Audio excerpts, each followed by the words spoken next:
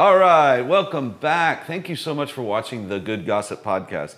We don't like it when people have a bunch of commercials up front. We just want to get right to the good stuff. So let's get right to the good stuff. I'm Todd Revis. I'm Melissa Elizondo. All right, and you're listening to the Good Gossip Podcast, and we have an amazing guest today, somebody that have had on our radar for a while. And I want to just tell you a little bit about him. His name is Eddy Luna. He's pretty popular where we're from for not so much of a good reason. But he is almost 30 years as a sheriff's deputy in Comal County. He's in the warrants division for the last decade or so, or a little over. That's all he does is serve warrants, which is not fun. Probably pretty scary stuff. He was involved in an incident on August 20th of 2020, and he was serving a felony warrant, and some knucklehead decided to get brave and pulled a gun and shot Deputy Luna. And so from there became this journey of survival and journey of overcoming major obstacles. So please welcome Eddy Luna. All right. Thanks for coming on the show. Thank you for inviting me. Yeah, we're happy to have you. You were recommended to me. Obviously, we knew who you were because we have social media. Yes. It's all over the news and everything for the whole South Texas area, really.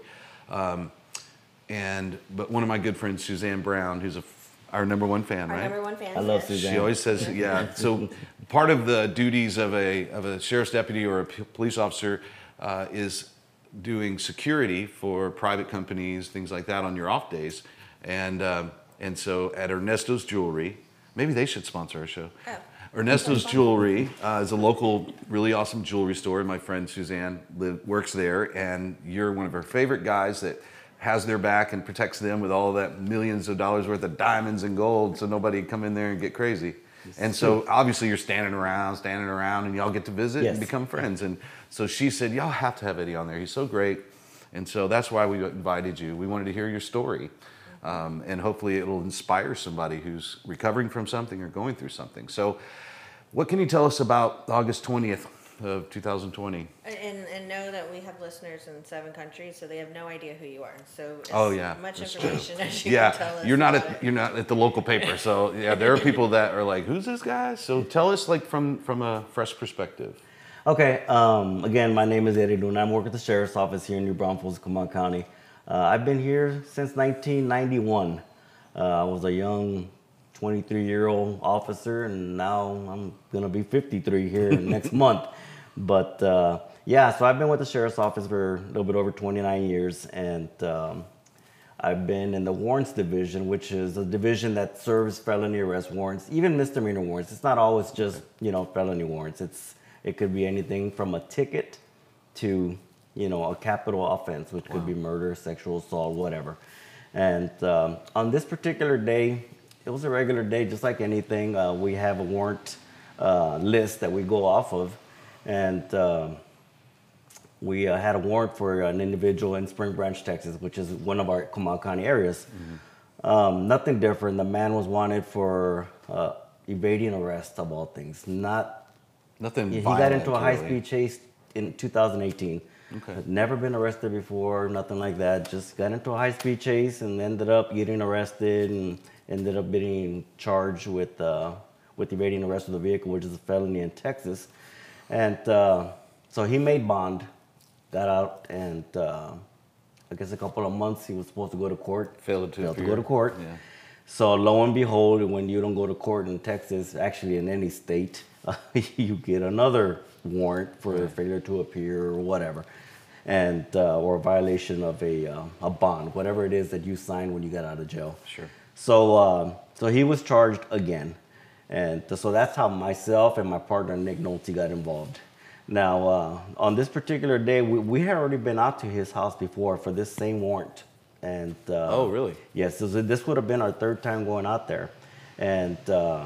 He just wasn't home? He or? just, well, we're pretty Or sure he was hiding? we're pretty sure he was home, but the indications on the 2nd time that we were out there was that he took off on us right before we got there. Oh, I mean, everything from he was just here, the dogs are barking, the door is Gotcha. partially. Everything said Coffee's that, still warm on yes. the front porch. So everything said that we just missed them.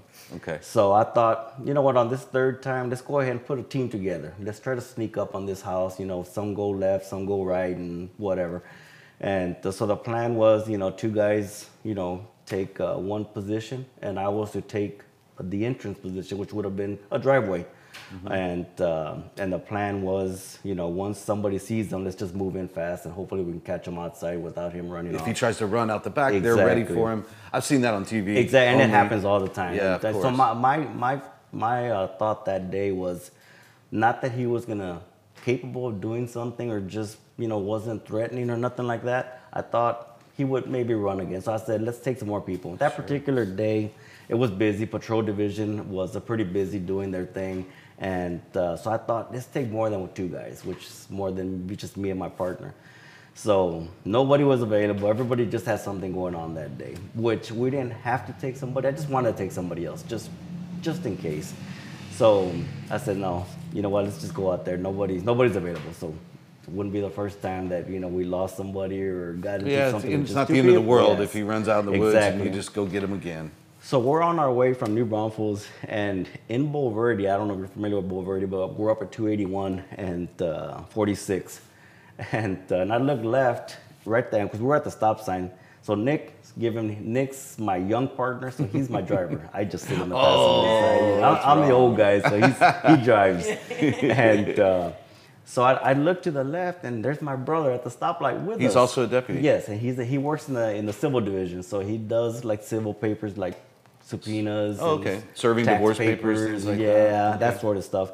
So he doesn't normally get into anything at all, but it's a good gig to have where you're just serving papers, and that's what you do. Yeah. So anyway, this particular day, he's right next to me, and so I call him on the phone and ask, hey, where are you going?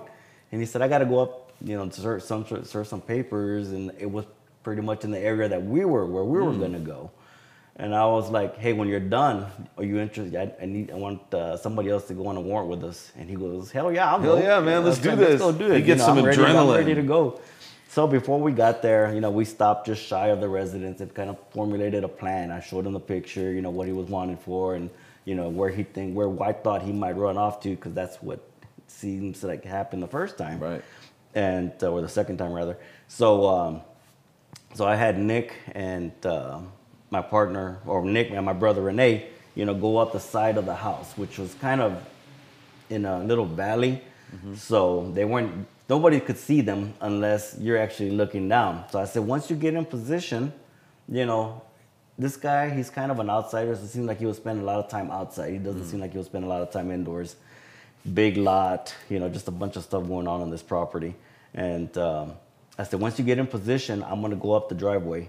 And so we wanted to do kind of what we call a pincer movement in the military, where we come in from two different directions and just hit the house and hopefully catch them outside. And that would be the best case scenario, catch them outside.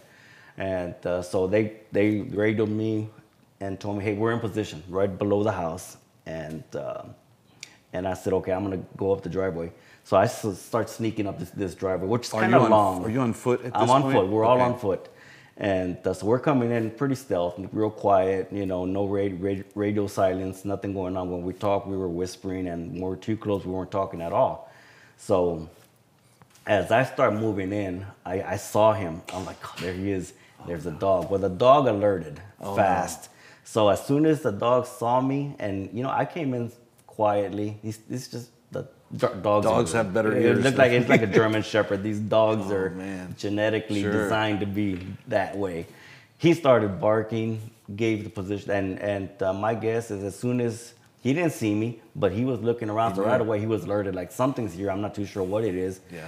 So right when I said go, let's go, he ran into the house. And he went in. Even though we were like 20 feet away, he ran inside the house, slammed the door shut, and so we're outside like, wow, damn it, you lost him again. We were this close.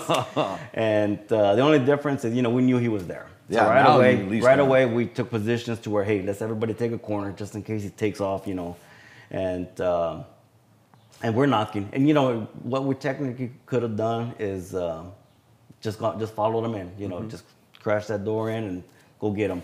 And A lot changes though Yes, if you do that, so, right? Yeah, well, as far as, our ability to do something like that, we've done it before. Somebody runs off but this guy was like, I said, you know what, I thought we could talk him out. Yeah. Let's just You talk just him had out. a Wouldn't be the sense. first time. Let's just talk him out of the house. Nobody gets hurt, and he doesn't get a new charge, because, technically now that he ran, he picks up another charge. So Yeah. let's just talk him out. And so we established, a rapport with him, start talking with him. So he was talking He back was talking to you? back to us. Okay. And I told him, look, come out, we're gonna go, we're not leaving without you. So one way or the other, you need to come out. And he's like, I'm not coming out, you're not arresting me. I don't believe, in Texas courts. And, basically he's just one of these guys that he's just like, what he doesn't believe in authority, my guess is that's what was going on. So, and everybody, we're all around the house. And what we usually do when we're around the house is everybody will bang on the door or window. Make it And just uncomfortable because, for him. everything becomes uncomfortable because you never know.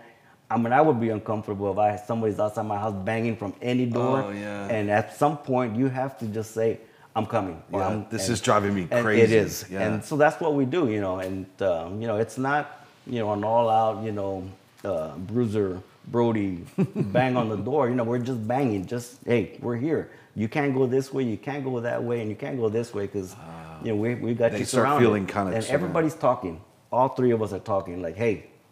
So that's a tactic? That's a tactic. Okay, And it wow. works. It absolutely works because nobody, when somebody comes in hot, and I say hot, guns in hand, get down, people get thrown on the floor or whatever. Nobody wants that. I don't care how bad you are. Nobody wants that. It's just bad. And then, of course, the threat of also getting shot. Not necessarily us, but, nobody wants to get shot either inside the house. And I don't care how bad you are, and you don't want to get shot. And so, now, having that in mind, it's perfect to have him come out. And I absolutely thought he was going to come out. After a while, where he said, look, everything that we said was going to happen was going to happen. So having that knowledge, dude, just come out. Nobody gets hurt. It's very simple. So we waited, I'm guessing 35, 45 minutes just talking to him and just talking. I was like, God, this guy's not going to come out. It just doesn't seem that way. So we called up the supervisor and let him know what was going on. And, basically it was, just get him. Okay. So anyway, me and my partner, Nick, this house is not a regular house. This house is something that he hand built. I mean, it's got rocks and bricks, and the door looks like to some kind of old school, 18th century door. It's just really thick wood, and it's got a mirror right in the front. So we don't know if this mirror is a two-way or what it is. It's just everything is weird about this house. It's not, a regular house that we think as a regular house. So you're having trouble picturing what's on the other side of that door. We have a front door. We got a side door. We have another door in the back, and then we have an upstairs that's just all completely open. So, and we could see that there's like a ladder where he can actually shoot up there and take off and just run on his roof and end up being gone again. So there's a bunch of different, so we had to kind of watch everything and make sure he didn't take off on us. Yeah. So finally the decision was made, okay, let's breach the door. So myself and Nick were the breachers. Breachers meaning we're the ones, the entry team. And I told my brother, hey, you hang out over here, just, if he runs, watch, listen in case you hear something going on. If he jumps on the roof, you can hear it because it's tin. So, I was just, let's just warm what we can to make sure we actually get him. So, me and myself and Nick were making, pushing on the door. Just, we need to breach the door, and it was not budging at all. So, I mean, I don't know what he locked it with or what he did, but Nick, kind of a little powerful, short guy, a little muscle-bound guy, and so he started just, wailing on the door, just, pushing it until it gave, and it gave like almost unexpectedly, like it just like somebody it moved just something. shot open. And as soon as the door opened, Nick wasn't in a position because he's kind of like, "Whoa, the door's open!" Right. And I'm left of Nick, and as soon as the door completely opened, it seemed like it was in slow motion. I mean, it's just strange that it was in slow motion. And I heard Nick was on my right side, so he said something. He said, "Gun," you know, and so right away I'm ready. As soon as the door fully is open and I see him, and this is a split second. He's not aiming or nothing. He's just kind of standing there. And I saw with a shotgun. I mean, I know my guns. I'm a gun guy. He's standing there with a shotgun. And after that, the only thing I remember is I saw a flame come out of that gun. I didn't hear it. We were inside. I mean, this is, you know, if you hear a shotgun inside of a house, you will hear it. But, you know, I think your body does certain things to kind of, you know, not protect you. Yes, to protect you, and you know, and I saw the shot. And next thing I remember was super fast. I was on the ground, almost outside of the door. Nick had already taken up a defensive position because he was the first one to see. And he wasn't armed. I was armed. What I mean by armed is I came in gun in hand. You had it out. His was still holstered because he was working on that door. He was still forcing his way in. And after that, next thing I remember is trying to get up. And because I was laying kind of on my stomach, I tried getting up, and I was like, what the hell? I couldn't get up. And I realized that my right arm, was pretty much severed right there. I looked down, and my hand was kind of sitting there like, crap, that's the first thing I thought. Right here? Roughly here? Right 2 inches below the elbow. Okay. I had a piece of what they call just a piece of skin and a tendon. That was it. That was so holding this on. was Everything was completely separate. gone. I took a direct shot from I would say about 5 feet away. And the worst weapon to get shot with at that distance is a shotgun, because it spreading out. It spreads, it comes out of the barrel, at 1 inch, and it spreads up to about 3, 4, 5 inches. About the size of your arm. Yeah, about the size of my forearm, and completely demolished my forearm. And so I knew I had to act quick, so I grabbed my hand. It just, I think of these military movies and stuff, and they say, hey, if you lose something, your leg, your arm, your finger, grab it. Try to keep it clean, and who knows? Maybe you can get it reattached or whatever. And so you thought in that moment? I thought in that moment, I said, there's my hand. I need to pick it up. Grabbed my hand, and I pushed myself up because I could feel myself just bleeding. I could just see blood everywhere. I remember just seeing the blood on the ground. And this is very fast. I'm not too sure what the guy's even doing behind me. So you're facing away from the house at this point? I'm facing away from the house. And Nick is taking a defensive position. Nick had already taken a defensive position, which is really, really quick. And he didn't even know I got shot. He heard the shot, and I guess maybe he assumed I fell. I fell. I got shot on the door. That's the reason I fell. And, so did it spin you around, I guess? Yes, it spun me around. That makes sense. I can picture that now. Yeah, so when I got hit, I just kind of turned back around, and when I fell, I guess I feel, as you're falling, you take a position to where, okay, you put your hands down, and that's how I fell. And so I grabbed my hand, and Nick had already taken off, and I could hear him yelling for me. And I ran around the corner where Renee was, and I told Renee, hey, follow me. And because we had already been at this house, I knew where to go. There was a hill up on the side, and I said, I need to get out of this position because, I'm not too sure what this guy is doing. And Nick's in a position, and Renee is the cover guy, so I took him with me. I said, follow me. And I know he's kind of looking at me like, where are we going? I mean, I just heard the shot, and you're running. Why are you running? But he's behind me, so he hasn't seen anything yet. And so I ran up a hill, and I probably about 25, 30 feet above away from the residence, but a good, what I would call a safe zone, because you could see the house. And there was a big rock out there. I sat on the rock, and I had my arm, and by this time Renee looked at me, and he had this, if somebody could go, like completely white, he did. And you're his big brother. And yes, I'm the big brother. And now he's looking at me, and I'm looking at him. And I told him, I said, Renee, I said, I need you right now. I need for you to take a deep breath. I need for you to get on the radio, tell dispatch what happened. And then after that, I need for you to get your tourniquet out, because we all have tourniquets on our belts, and I need for you to get it on my arm ASAP. And so he got on the radio, and I could hear him, and I don't know, I think everybody's kind of heard the radio call, it was pretty intense. He's right in front of me when he's talking, so we get alert tones and stuff like that. Mm-hmm. So by this time, everybody's getting alerted. I'm talking about they're dropping everything. Everything is going on, and I remember just sitting there, and I'm trying. I think, okay, I know I can't.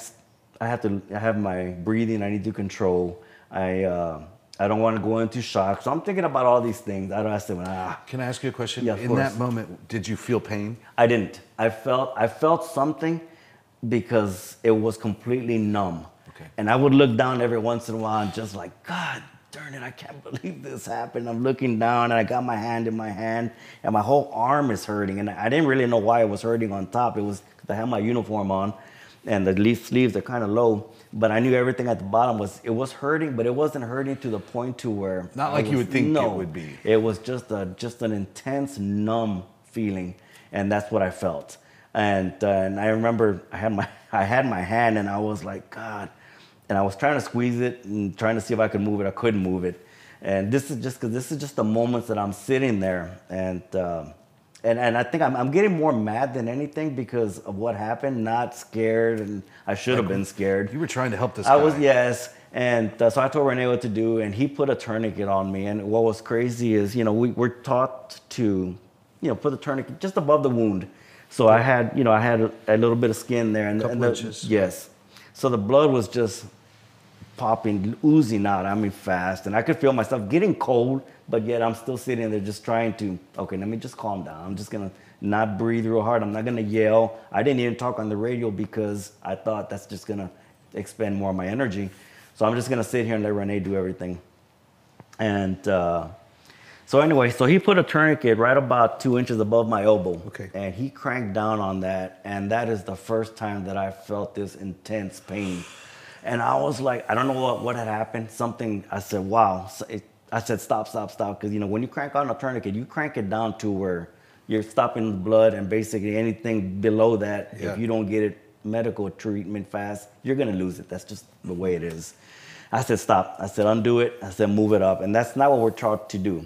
Once you put a tourniquet on, you pretty much leave it there. And so I made the decision. I said, take it off. And I said, move it up here. And he did. He moved it way up to the top. He cranked it down. And I'm telling you, as much as that hurt, that felt great. Like, God, this Compared feels to good. closer. So I didn't know what had happened Wonder there. why. But he moved it all the way up. And the blood, when we now had the blood in control, was just dripping. There was just small drip. And so I felt good about that. And I told him, we need to get out of here. We need to go to the street. By this time, I could hear sirens and the radio just blaring and blaring. And so I knew everything was happening in the background. And so I felt pretty good about that. But it still seemed like, God, we're taking a long time to get to the street, A couple of them. We're walking in a wood line. So that didn't help us any because I was holding on to my hand. And we're walking in where there's big rocks and boulders and just a wood line. That's Spring Branch, Texas is kind of a wooded area. Hill country. Yeah, hill country. And we fell a couple of times. I remember falling, and I couldn't break my fall. And Renee, when I would fall, he made sure I fell on top of him, which is really, he knew I couldn't break my fall. And I fell on top of him a lot of times, and which was he knew how I was gonna fall. And we finally made it to a street, kind of went through a fence. And I sat there.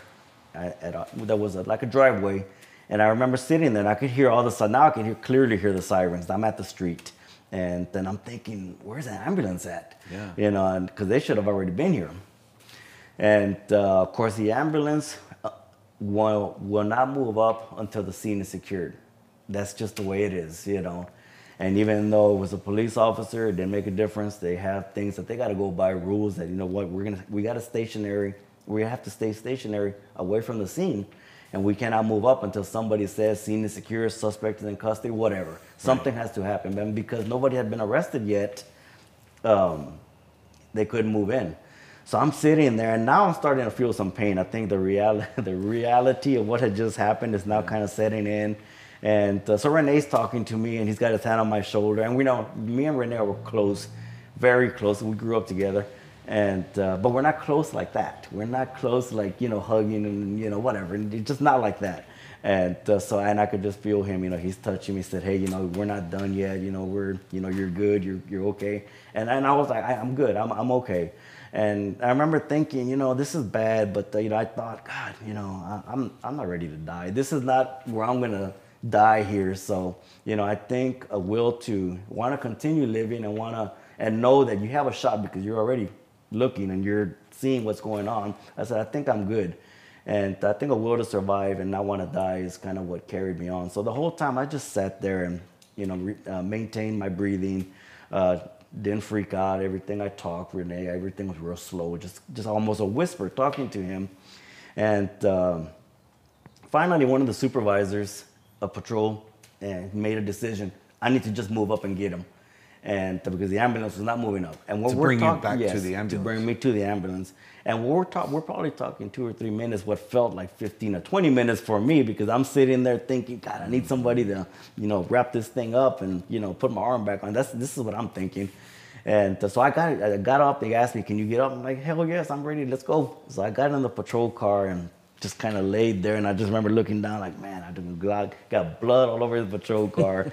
And you think about these things because I guess you're trying to just, I guess as for me, I like to be humorous. I'm always joking about certain things.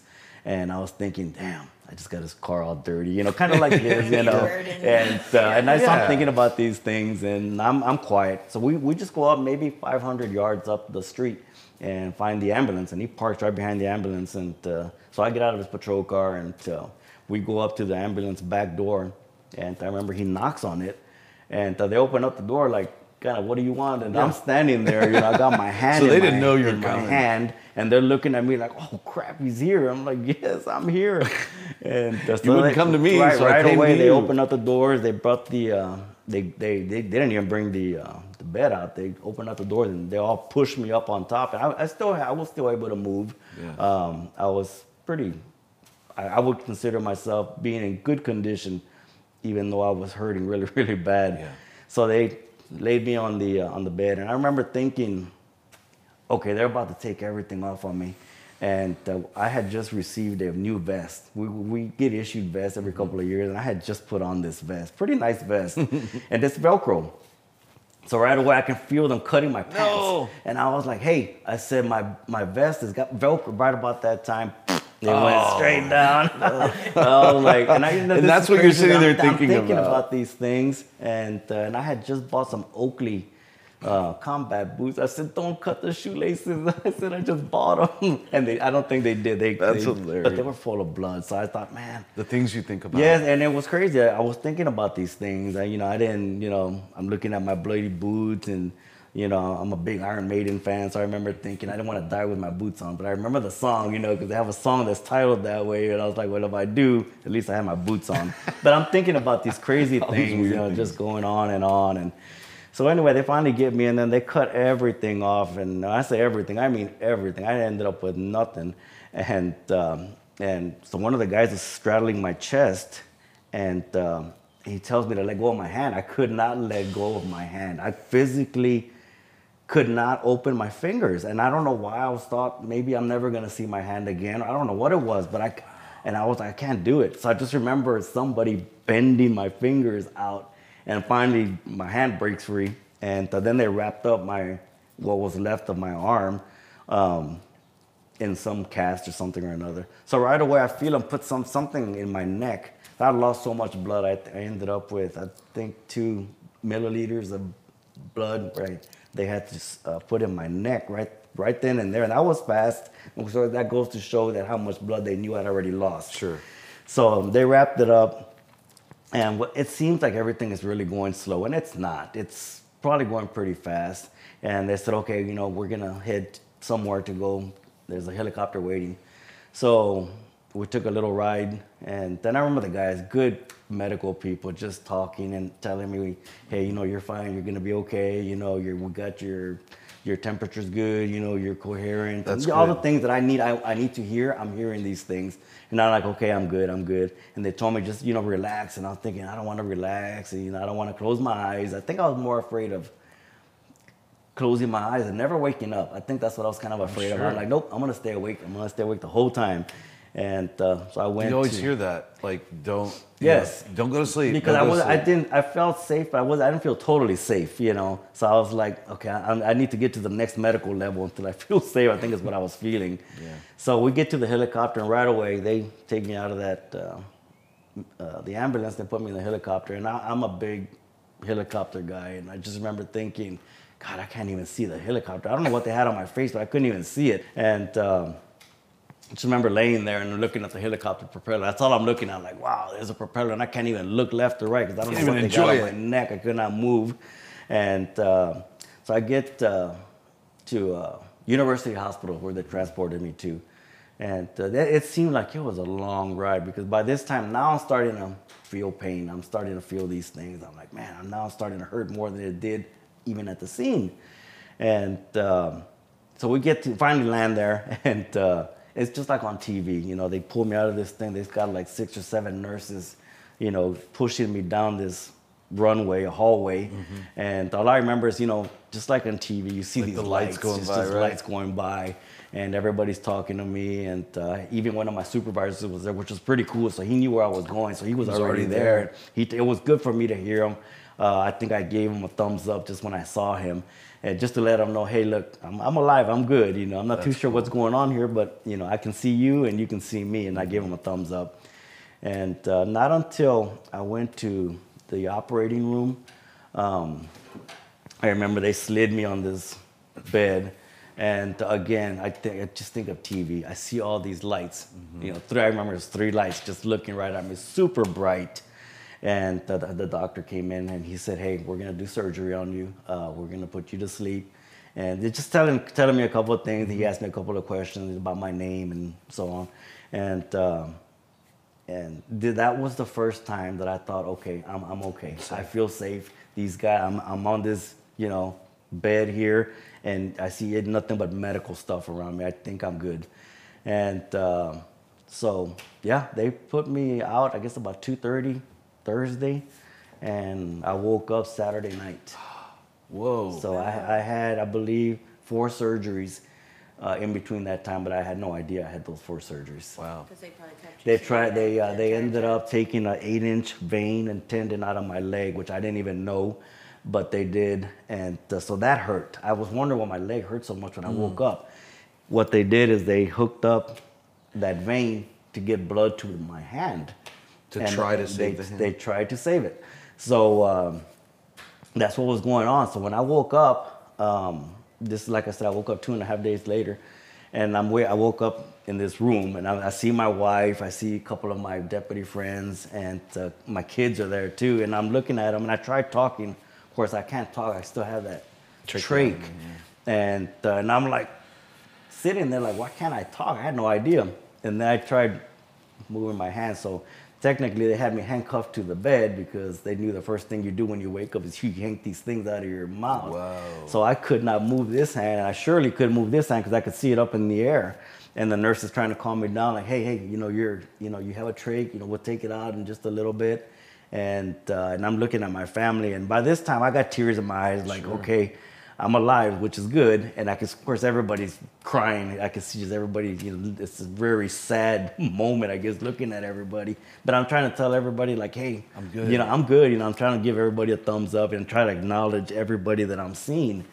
And the nurse told me, can you write on a board, you know, if you need something? And I was like, you right-handed? I was trying to, and I was right-handed. So now they want me to write, and I'm thinking, wow, I can't even, I could barely write with my right hand really good. And here they want me to write on my left. So they give me this board and this magic marker or something, and I'm writing, and I said water. I think I put on there water because I was super thirsty. And then I thought it was just because my throat was dry. It was actually still because that thing was in my throat. And then they're like, no water. Oh, no. And then I was like pointing, like trying to tell them, get this thing out of my mouth. And then they're like, well, of course, we can't do that either. So I'm like frustrated, like, God, I want to talk, I want to say something, but I can't say nothing because this thing is in my throat and it hurts. Now I'm starting to feel all these, I guess the pain medication is everything is kind of going down. So I'm feeling everything now.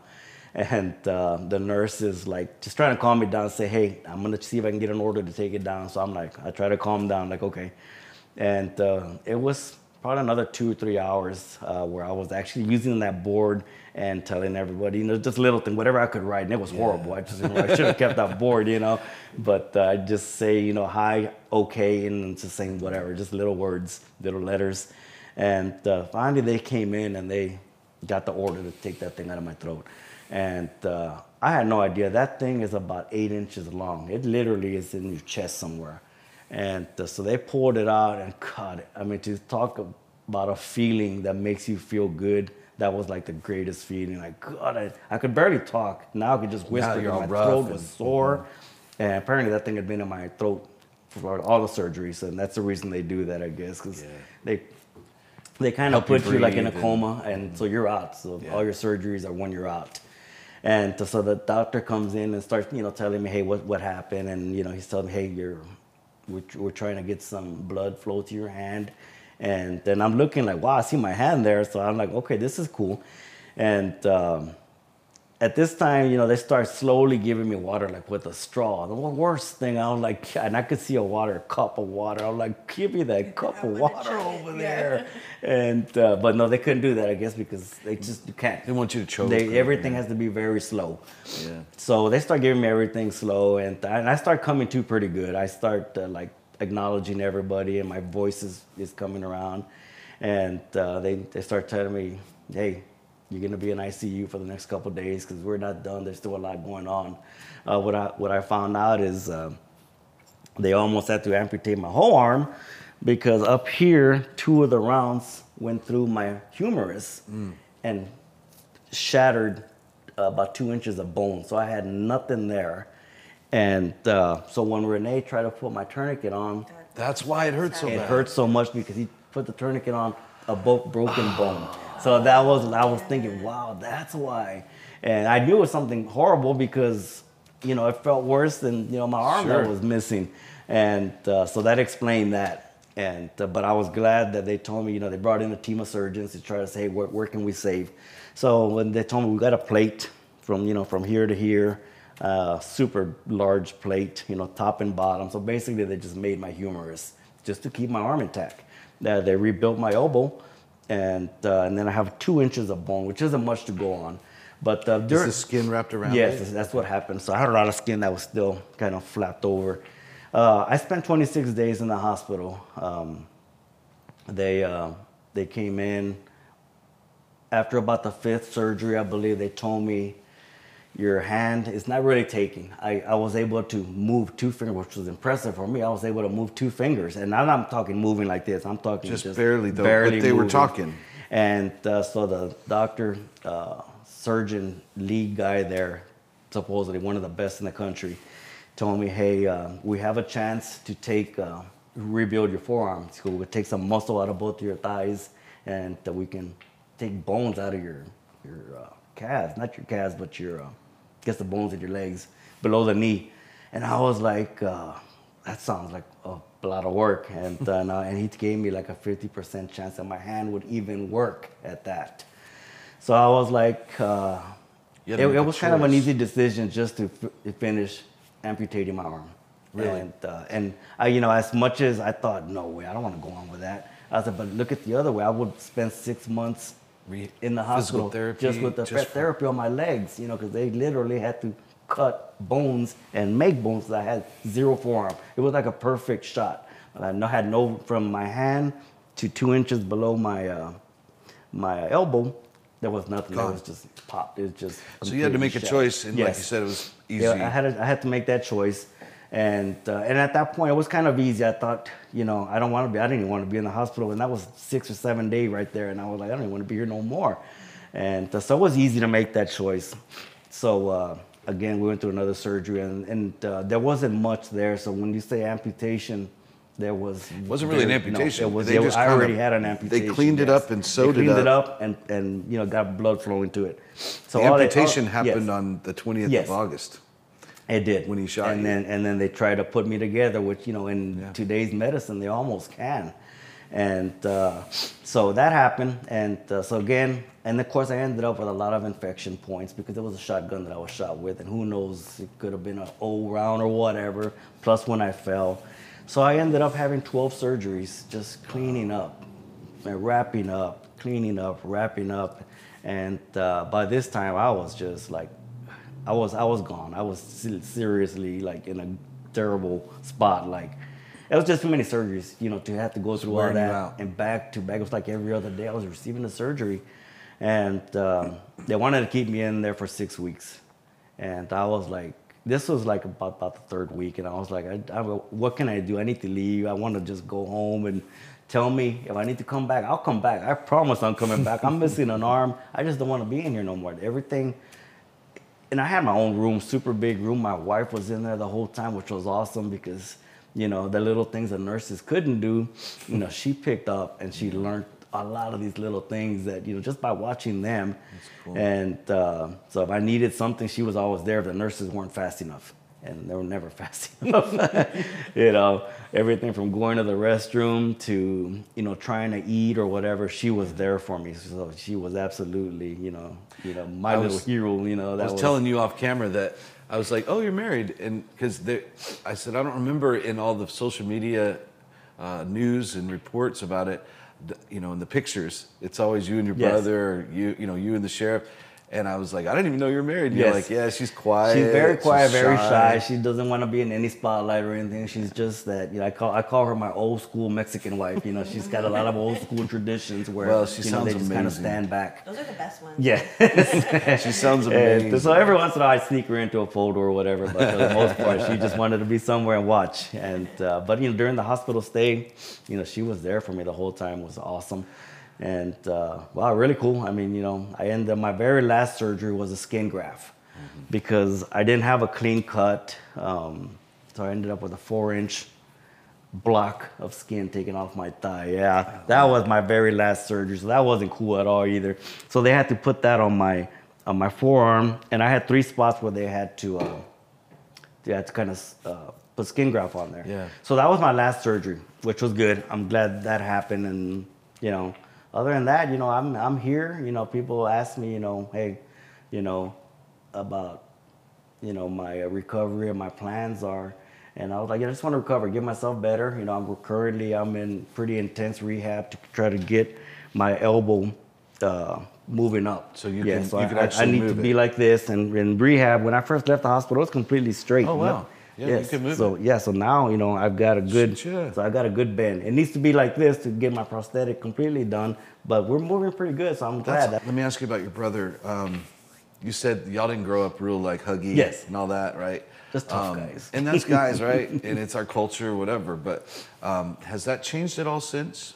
Or is it back to? Yes, you know, now we'll get together and he'll tell me something like, hey, don't be doing like watching what I eat. I'm like, dude, just because you saved my life one time. And yeah, and I tell him like this, you know. So now you're my mom. Raise your card. Yeah, we're able to kind of bullshit like that. And it's fun, you know. My mom was a very religious lady, you know, more religious than, you know, she's from the 80s, we're from the 80s. Yeah. And you remember during that whole PTL deal, you know, all these mega churches.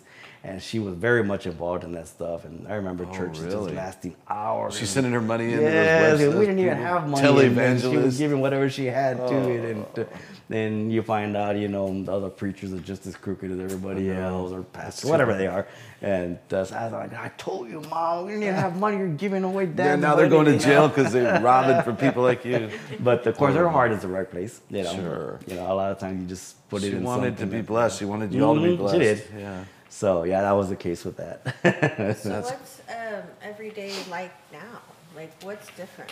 Well, right now I'm not at work. I'm on medical leave. So I go to rehab 2 and 3 times a day. Not a day, a week, which is good. So that breaks up my work day. Would be my work day. I still got post-op at University Hospital once every 4 weeks. Okay. I got pain management. Make sure it's healing right. Yeah, because what it is because the nerves were shoved into the muscle. So there's like right now I have a standing, you know, between a 1 and 10, 4 to 5. It's just standing pain. It just stands there. Somebody said, describe it. You ever shake hands with somebody and they just squeeze and squeeze and won't let go? That's what it feels like. And I, you know, for me, I look down like I don't even have a hand. I said, why does my hand hurt so much? Well, they call that phantom pain. Phantom. So it hurts your hand? Absolutely, it hurts my hand. Like a lot of my two. What hurts the most is these 2 fingers. And on it's your like, right hand. I can feel that, and I can Have feel. you heard of that mirror therapy? Yes, they tried that with me, and it did not. I could not get it. I was like, you're teaching me that my hand is there to teach me that it's not there, because it's not there. And I could not get that mirror thing. I got aggravated with that thing. I said, I don't want to do this thing no more.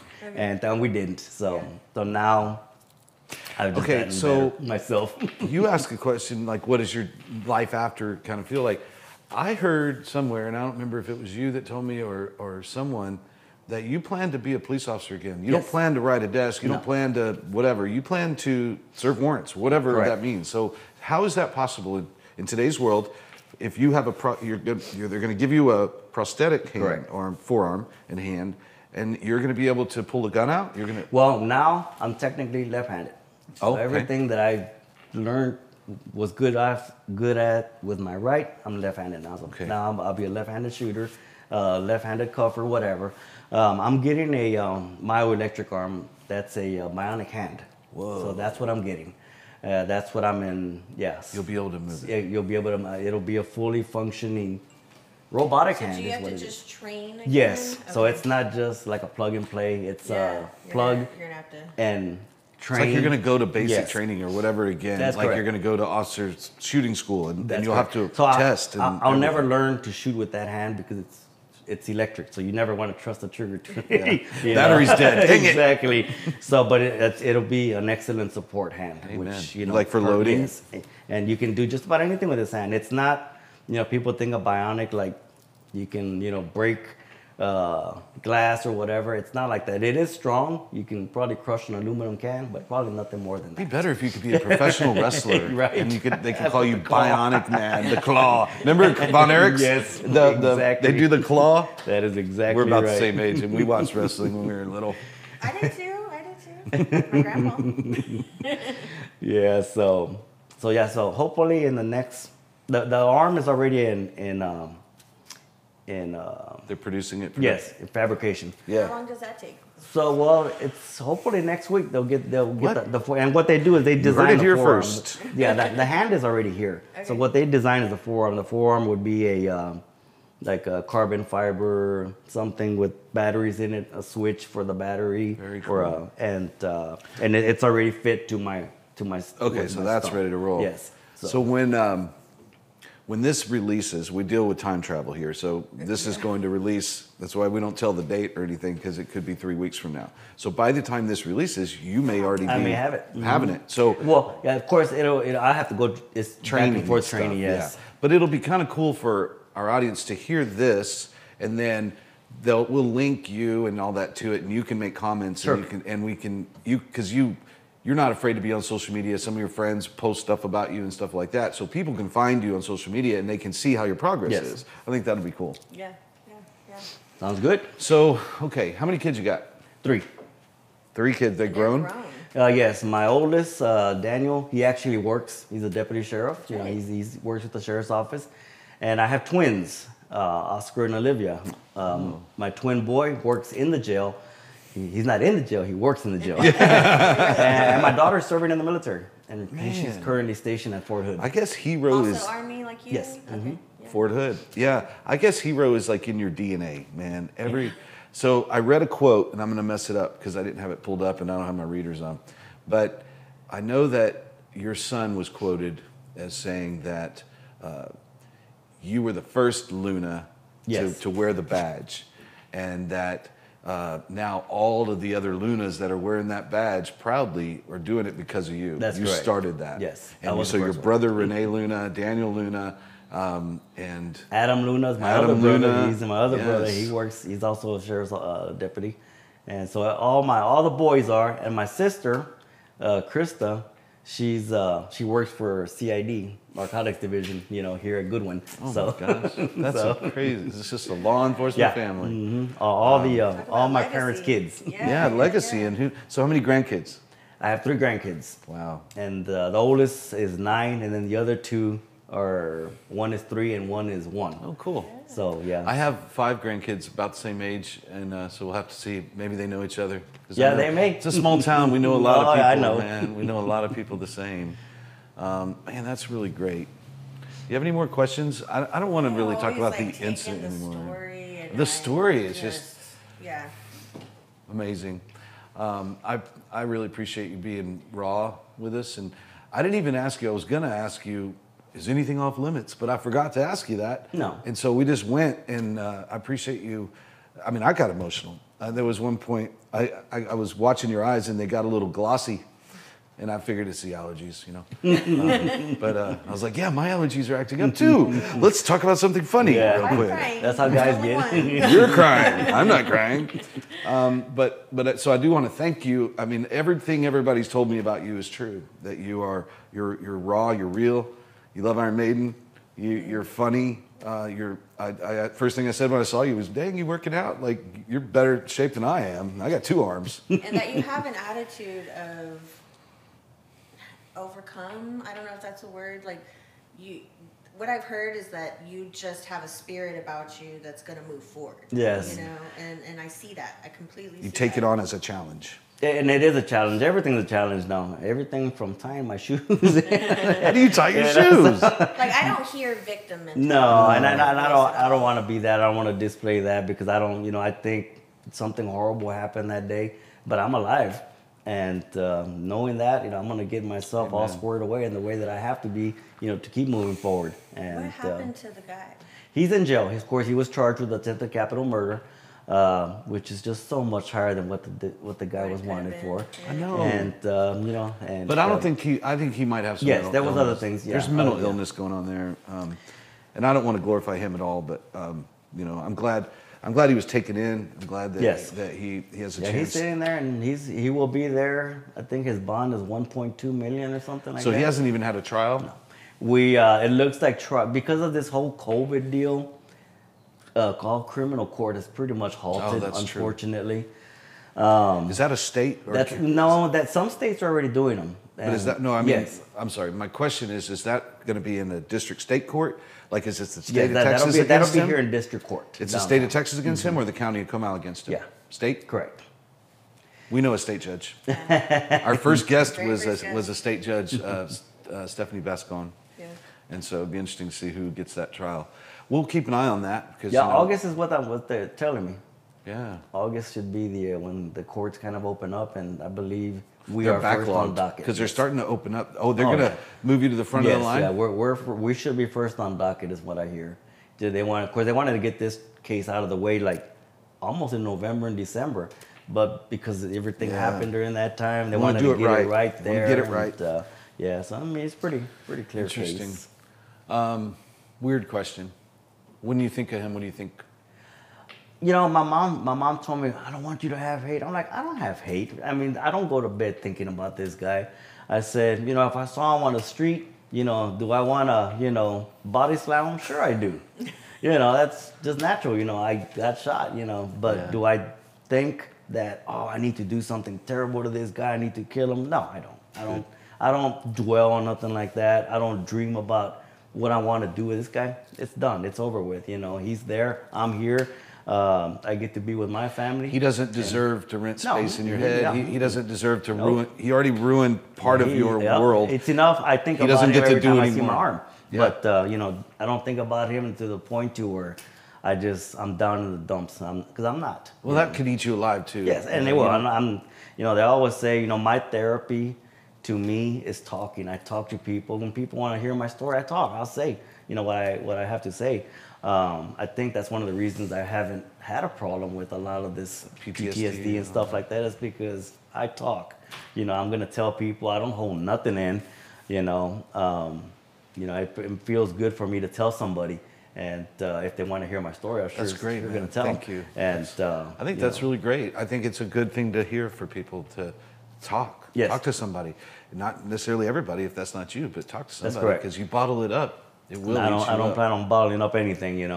I'll tell everybody, and I think even from day one, when I woke up, they had deputies at my door, and they come in, and I tell them what happened, and I just sitting there watching them, basically tear, all of them, and I'm just telling them, I'm already telling my story, as it happened, and I think that's so I didn't bottle nothing up, and I think that's why I've been okay this whole time. I'm able to smile and and talk and move forward. A lot of people praying for you this whole time, and I know that helped. Yes, and I know there still are, and I hate that it's going to be brought back up this summer, in the bad way. but I hope that there's some resolution for the community and for people Yes. who love you that want there to be resolution. And we'll keep praying for you on the next journey, bionic journey. Oh yeah, you'll see it. You're gonna be more than a man. You're gonna be more than a man. I You're think gonna I'll be a the bionic. first, Texas police officer, with, a bionic arm. That is huge. I can't wait for that to happen. It will happen. It and will. I can't wait for you to be a licensed peace officer, state of Texas, with a bionic arm. You're going to be in the Book of World's Records. I don't know They're about gonna that. deem you but, like RoboCop or something. Yeah, Something like that. they already call him that. You know that. His buddies are all hitting him up. RoboCop.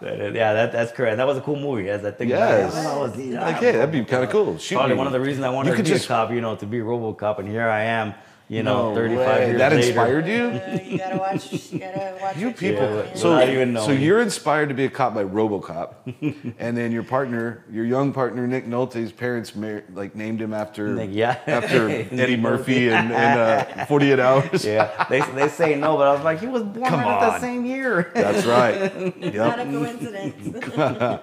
All right. Well, we could sit here all day, Yeah. and I love it, but we kind of want to wrap it up. And one of the things we do when we wrap it up is we ask you if you would good gossip about somebody else, brag about somebody that you care about that's made a difference in your life. And I know there's more than one, but who do you feel on your heart to share with us? Yeah, well, I mean, that field is just open to so many people that I could think of. Could be my wife, my brother, Nick, all these guys that were there with me, in that field, in that position. And, but, I also have to give, props to my sheriff, Mark Reynolds. I've been working with him for 30 years. He's got 1 year on me. And now, we have both kind of started off at the bottom. That's and now amazing. he's the top guy. He's the sheriff. That's amazing. And so we've known each other for years. The sheriff's office to him has been totally supportive of everything, all the time that I need, everything that I need, whatever I need, they're there for me. And, I know sometimes, when you get injured on the job, a lot of people don't have good experiences. Yeah. Things just don't happen to our right. insurance company. And for me, everything has been incredible. That's great. Very That's good to supportive. know. That's good to my know. wife loves him, so he's just He's a guy that part of the family. and he really is. It goes down to where not only because he's the head guy, we've been working brothers for 30 years. So just incredible, and just an incredible man. That he had to be the one in the position to hear what had happened that day, and he knew exactly who I was and who that badge number was. So it was probably tough for him that day as well, because we've known each other for so long. And because of the kind of guy he is, he That's made a correct. choice He's to just stand behind great you. outgoing guy. Probably the friendliest person you'll ever meet. And to think that he's been a police officer for 31 years and now he's the top guy. Yeah. And just a guy that deserves everything that everything good that can come his way. It does, and he deserves it. Well, I appreciate him as well. Good, thank you for that. Mark Reynolds, Yeah, yeah. Sheriff Mark Reynolds. That's an elected position, so It is. apparently a lot of people. He just got reelected Yeah, I in the think- last election. Yeah. I don't even think he had anybody run against him. It was No. just, sometimes when you're that popular and that positive and that good for the community, things just You should be there. Yeah, you don't want to waste your time and money, I guess. And, Yeah. Well, we you're the appreciate. person. I know everybody in this room appreciates you and law enforcement in general. We know that there's bad apples in every field, but 99.999% of you guys are there because That's of your correct. heart. That and is you absolutely love, correct. You love your community and you want to keep me safe, and I appreciate that. Thank I you. wanna And just- you go into this knowing Yes. that something bad could happen to you for us. And Yeah, so my- that's such a crazy mindset to have. Even when you were in the military, like there's a part of you that knows you could die for us. Right. And you almost did. And I'm I glad did. you didn't. Thank you. But I didn't, and I'm here, so Yep, I'm good. You're a hero. Keeping him alive, Lord. Thank you, Lord. Yeah. Well, thank you. This was awesome. Great way to spend our morning. And But thank you. I appreciate the invite. This is like I said, when I speak about this, it's therapy for me as good. well. So this you're is good. You're welcome. We appreciate the opportunity to help you, and Thank you. We'll be there for you anytime you need us. I appreciate that. Thank you. Yeah. So you can find us on YouTube. We just started posting our shows to Facebook as well, and definitely iTunes and any of your favorite podcast apps. Remember to subscribe, rate us. Share it. Our 7 countries that are listening to us right now, thank you. And share it. Share the story. If this was an inspirational story to you, which it was to us, Yeah. share it with other people. This is a way that we get to share our friends and stories in a wider format than we have the opportunity to do normally with just coffee with somebody. So thanks for watching. And if you know somebody who you'd like to have on the show, please comment or send us a private message. See you later. Thanks. Thank you.